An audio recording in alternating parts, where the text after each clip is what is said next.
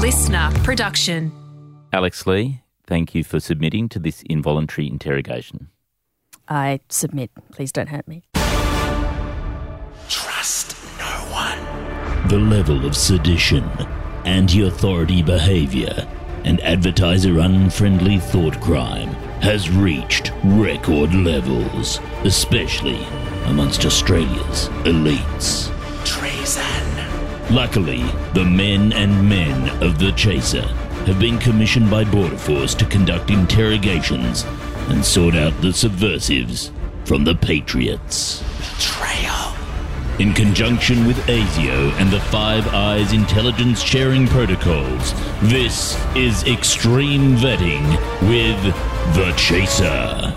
The Chaser. Today we are interrogating one of Australia's most versatile performers, Charles. Richard Wilkins. No, Alex Lee. She's a comedian who's appeared in The Checkout, The Roast, Story Club and Saturday Night Rove. She starred in the sellout new play Single Asian Female and not only been a newsreader on ABC News 24 but a member of the Parliamentary Press Gallery. How can someone both be a satirical comedian and a proper news journo? What are you saying? Sandra Sully is very funny. She is. Let's get her. Do you know why you're here? No, I don't. We are looking for people. We're looking for recruits from the world of the media, journalism, comedy to go deep undercover. To do what? Well, Border Force and the AFP helping keep Australia safe, making it better, and making people aware of the good points about Peter Dutton. Well, that's a hard task. So I'm glad you've gone to the best person to do this. All right. Let's start with your full name. My full name is Alexandra Claire Lee. And where did you grow up? I grew up in, South Sydney, around Peakhurst and then Brighton Le Sands. Yeah. Did you know Albo growing up in South Sydney? No. Albo never dropped in. Yeah, that was unfortunate. I could have had something really special. That's a positive from my perspective, absolutely. How old are you? 33. I was at the playground the other day and this little girl said, "How many 20s are you?" And I said, "I'm 32. And then I realised I was actually 33, so that was depressing. What was the worst thing you did as a kid? The worst thing I did as a kid was my sister is actually adopted. So I said I wish that she'd never been adopted. Which, most kids can just say, "I wish you were adopted," or telling her they're adopted, but she actually was. And I was like, "I wish she wasn't ever adopted." And I got in heaps of trouble for that. Was that the first she'd heard of it? Or? Evil. No, she already knew. Right. But yeah, that was... Did she ever forgive you? I don't know. Oh, really? I should ask. Yeah, that was, we were pretty brutal to each other, but I think, that was one of those moments where like, oh, I crossed a line. Being like 8 years old and being like, am I a bad person? Yes, can I just see you, Dom? Yeah, no, I think we should after that little moment. Yep. This is a person who genuinely lacks empathy, Dom. This is fantastic. This is incredible. I mean, having known Alex for a while, as you have, I thought she was, very nice and kind. Nah. But clearly that's just an elaborate facade. This is wonderful. Oh, look, I think she should be in the inner sanctum of Peter Dutton's office. She could. Yeah. Yeah, she could. Now, it's a very exciting future for her here, I think. All right, let's get back in.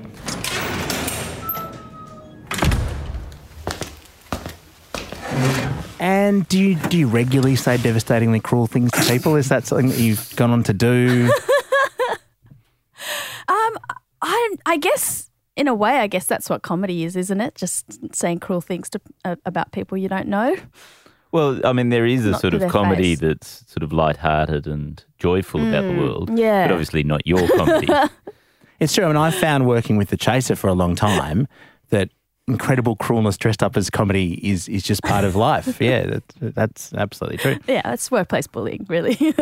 But you're not just a comedian, are you? Like you've been You've been a proper journalist. a proper journalist. How did that happen? Well, that's what I studied, and then I did a lot of comedy at uni, and then I just happened to get a job like at ABC News making cups of tea for Juanita Phillips and picking up her dry cleaning and all the rest of that as a runner. Is there a secret to picking up Juanita Phillips's dry cleaning?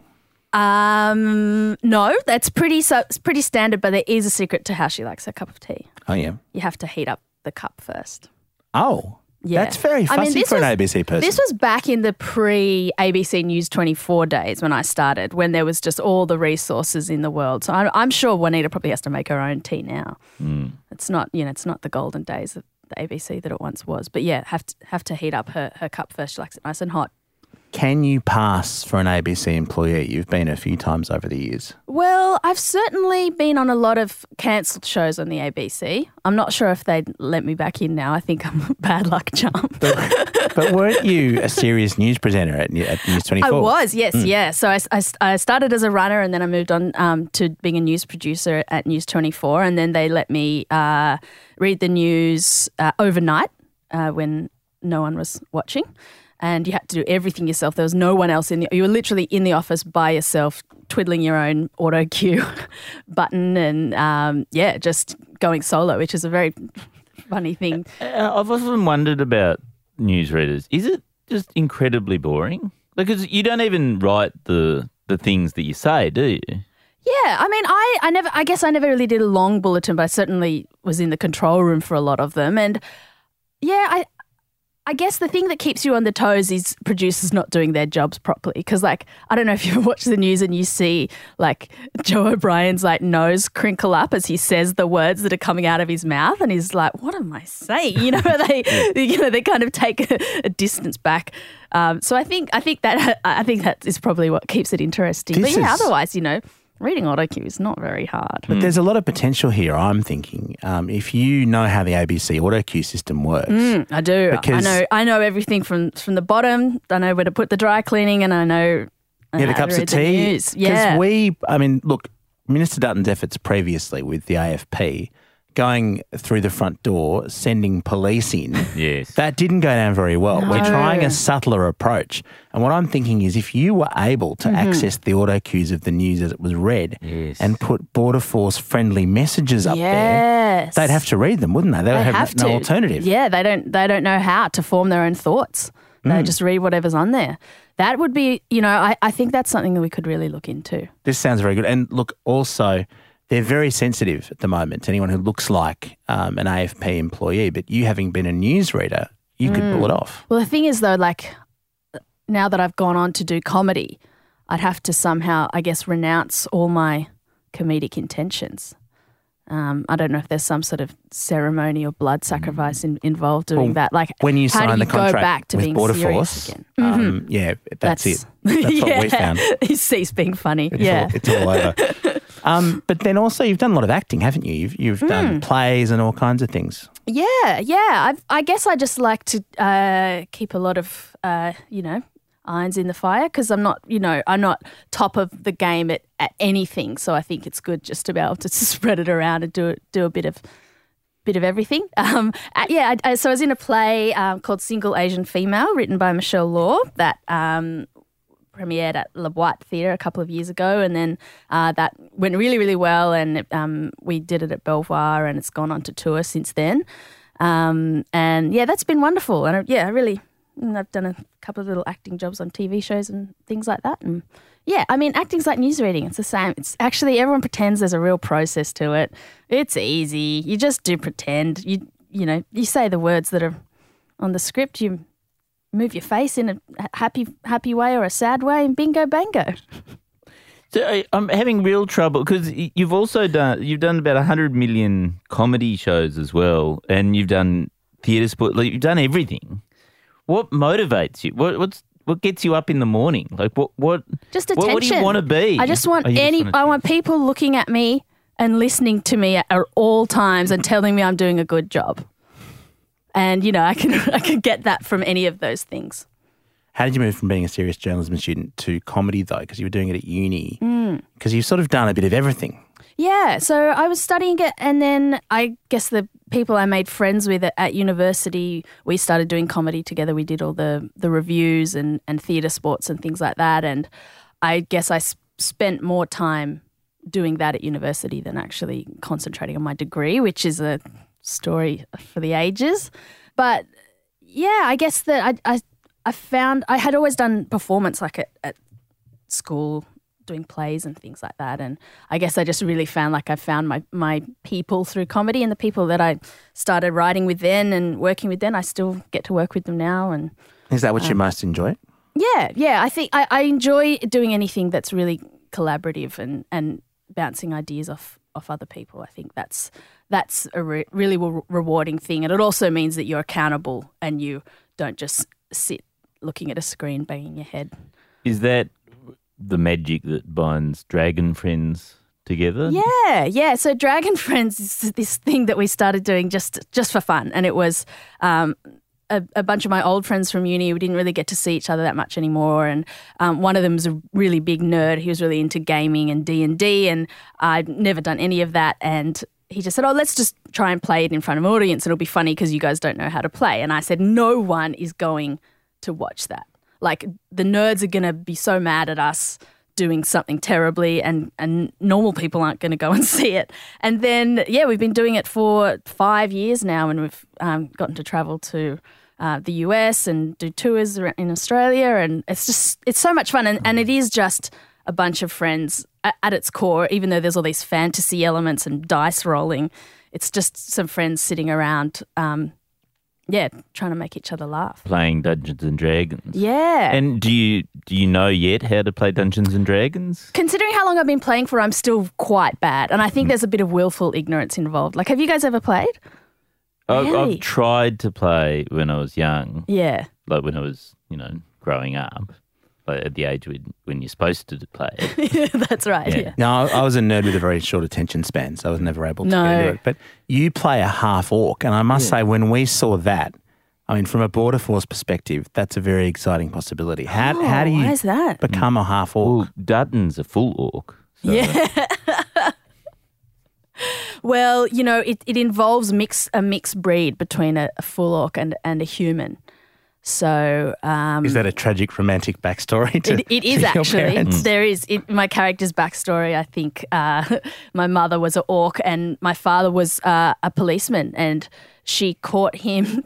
Such a stupid show, cheating on her with a fairy, so she ate him. So I don't know if that's of any interest to Border Force. Ooh.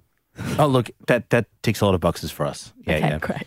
Also, disapproving of fairies is very, very common in our department. One of the fascinating things about Dragon Friends, though, is just how it's narrow casting, but it is globally successful, isn't it? I mean, there are fan sites. There's even a sort of whole website set up to track all the plot lines from the last 5 years. And there's fans from across the globe, all that just have whole theories about you and your character. Yeah. It's so weird. It's super weird, but I think that's what the internet has enabled, these really sort of intense fandoms. And it's so strange to us that, and our online fans are kind of different, I guess, to our, because we do the show as a live theatre show, but then we also release it as a podcast and do streaming. And people want to be obsessive about something like this in a way that they aren't for television shows. It's really interesting because things like that. Yeah, because it wasn't entirely a serious attempt to do D&D, right? Like, I mean, obviously getting people who hadn't done it before, but it seems to be treated with the same reverence as real D&D. And I've seen, clips of you guys performing to huge audiences overseas and stuff like that. That must be bizarre that they treat it with the same seriousness as though you were doing it. You'd spent many years doing it and you really cared about it. Well, we actually, when we were contacted by the company that makes Dungeons and Dragons, we thought they were going to tell us to cease and desist. And then they ended up saying, hey, can you come and play on stage with us? And, we have like a partnership with them now. So I think people do appreciate it as comedy and being able to use the game in a way that is fun and having fun with it, because it is it's a thing you do when you get a bunch of mates over and you have a drink and you play, and you don't have to take it really seriously. And I think people can see there's sort of a spectrum there, and it's not about winning as well. It's all just, it's collaborative storytelling. So I think that's the appeal. And I think also that it's sort of mainstream now, like, people know about it because of Stranger Things now, and, there's celebrities who play it and, are making movies about it and things like that. So, yeah, it's just another part of nerd culture taking over the world. Seems to be the way. And I guess also you've done a lot of improvising, so that probably fits in together. Is D&D a form of improvising? Yeah, I think it is. It's, it's improvising, but the great thing is you don't have to stand up and do anything. You can just do it sitting down. And there are elements which the dungeon master he has a story that he wants to tell, but you as the players are allowed to take it off in any direction. So in our first episode, we were being kicked out of an inn that we were staying in, and we were meant to go to the castle, and instead we decided to take it to a rental tribunal, and we made them do that. So there's that sort of fun that you can have with it. But I think I need to be honest with you, because I did just remember we did do a show with Senator Scott Ludlam, or former Senator Scott Ludlam. Oh, right. So I'm not sure if that did you devour him? Disqualifies me in any way. Was he dismembered? He brought his own dice. Okay, that's good dirt. Can we talk about some of your television adventures? Because you've been part of lots of stuff, and you work with Charles. What dirt have you got? Sorry, Charles, can you just jump? Yeah, sure. Just go and get me a cup of tea. I'll just go and get you a cup. Do you want your mug preheated? I want it red hot. Okay. Yeah, thank you. Just duck out. Scalded fingerprints. Now, you worked on Charles's TV series, I did. The Roast. That was my first TV comedy show with Charles. I don't remember. How bad was he? Didn't have much contact with Charles. He was there a lot, but he was sort of doing mostly skulking-based activities, skulking in the background. I think he was already being recruited by Border Force. Yeah. He seemed to be tapping away furiously on a computer that wasn't turned on, that sort of thing. Yeah. That does sound like Charles. He's not very good at knowing whether it's on. I'm back. Because we worked together on that show, but we didn't really have much sort of. Yeah, no. You sort of took a step back and let us just run wild, didn't you? The young worker bees to do what they wanted. Yeah, and that was such an amazing experience because it was so loose and so because we were making a daily turnaround show, and there was just a bunch of people in their early 20s. I don't think there was anyone even above in their mid-20s, and we were just sitting around a table and being like, okay, this is what we're going to put on TV today, and then it would be finished by that afternoon. It was wild, but it really made me – I had that moment, which I had never had working in news, where I was like, oh, this is what I love. This is what I should be doing with my life. So working with Charles. Working with Charles, yeah. Wow, Charles, I'm genuinely impressed. Yeah, I think she meant the comedy. She is a good actor, though. Yeah. But can I just interrupt? Sure. Every single show you've ever appeared in has been axed, hasn't it? Is that right? Or? Yeah, more. Should we go through it? Yeah, go on. The checkout. Yeah. Yeah, axed. The Chasers election desk. Not renewed. Oh, not renewed. Not renewed. Next The year. roast, axed. Yeah. Media circus. No, that ended. That just ended. That ended. Lost interest. Yeah, people lost interest.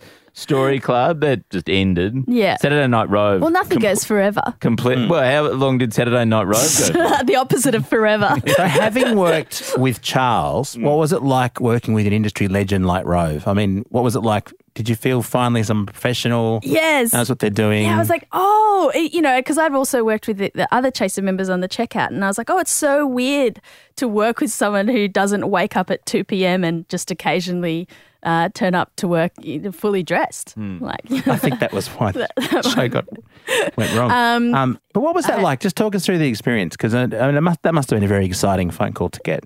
It was, yeah. It was, yeah, really unexpected. And we did the pilot last year, and then the show this year. So there was a year between the pilot and the, I don't know if you can call it a season, the shows that we did. Doing the pilot was really, really fun, and it really made me realise that you can make an entertainment show that's not necessarily a comedy show, and that was something that people wanted. And I think it's a real shame it didn't work out, because I think if it was given time and, being able to showcase all the young comedians and up-and-comers that it did, it could have been something really great.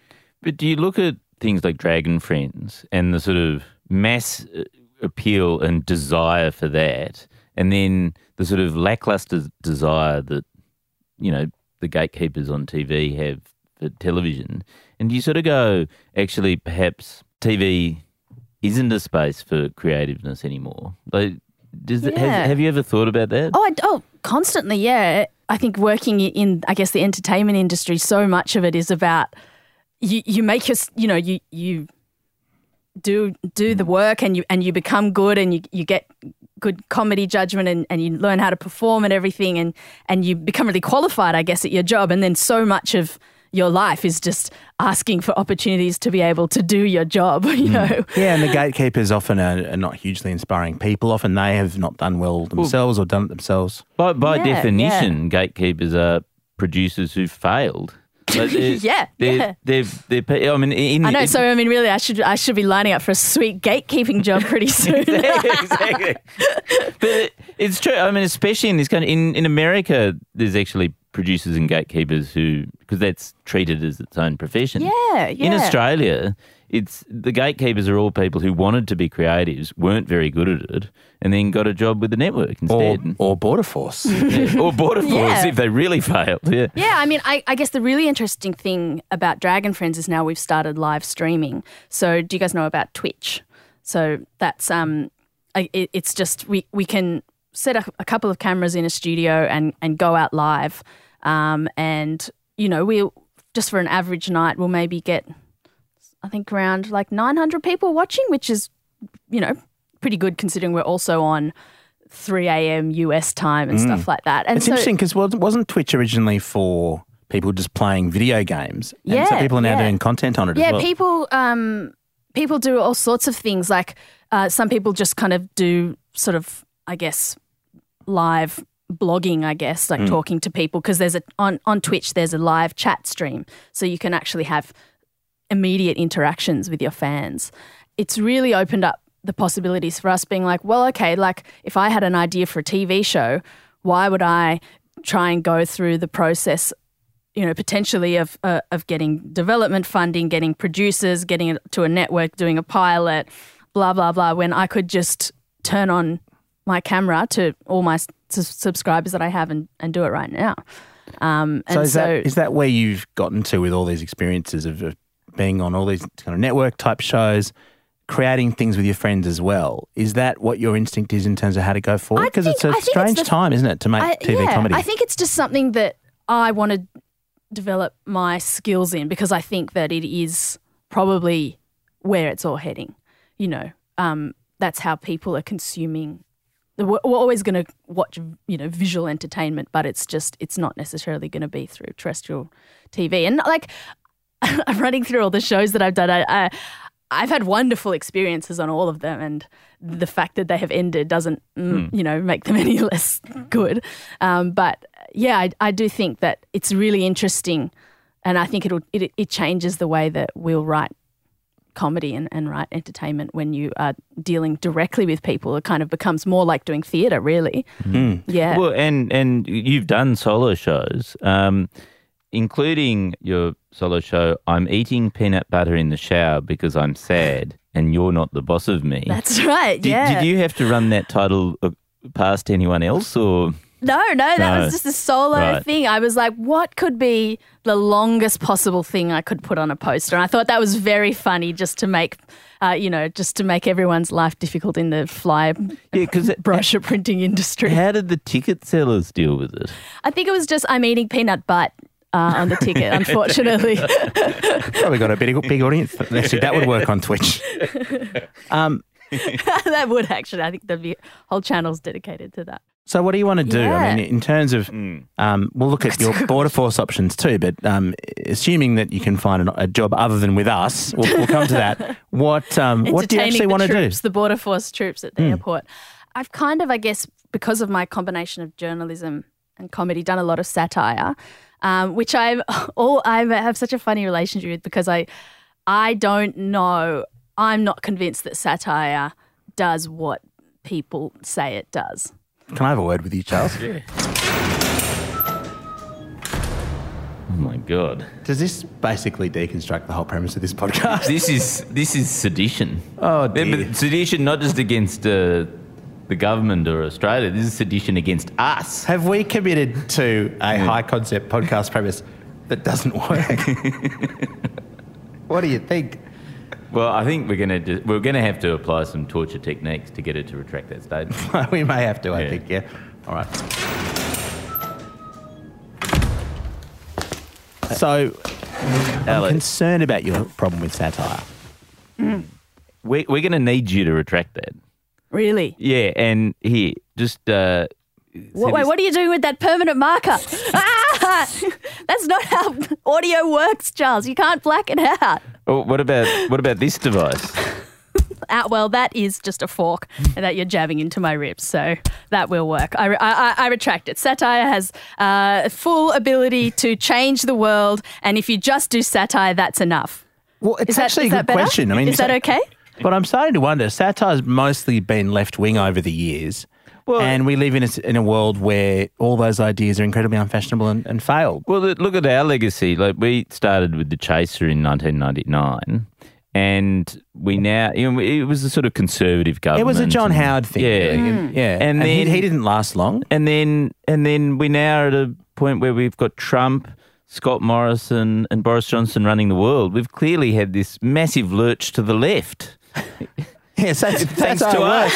Yes. It's not just preached to Totally the converted. worked. Yeah, you've done it. Yeah. Congratulations. Achieved.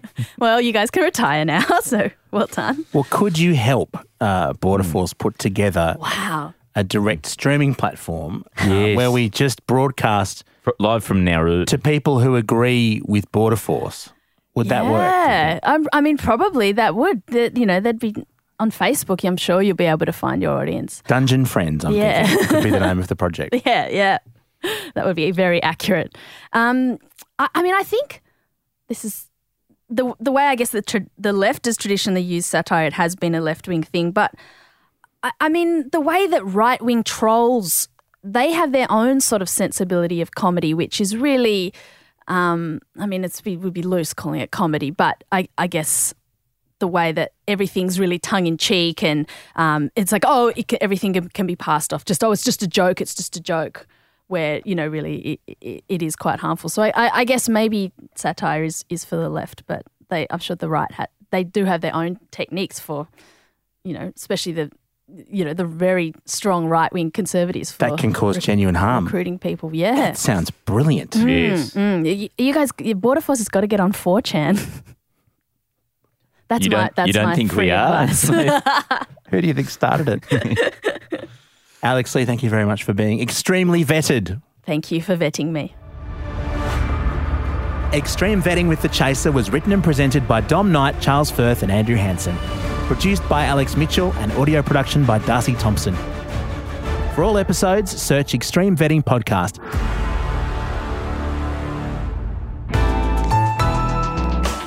Listener.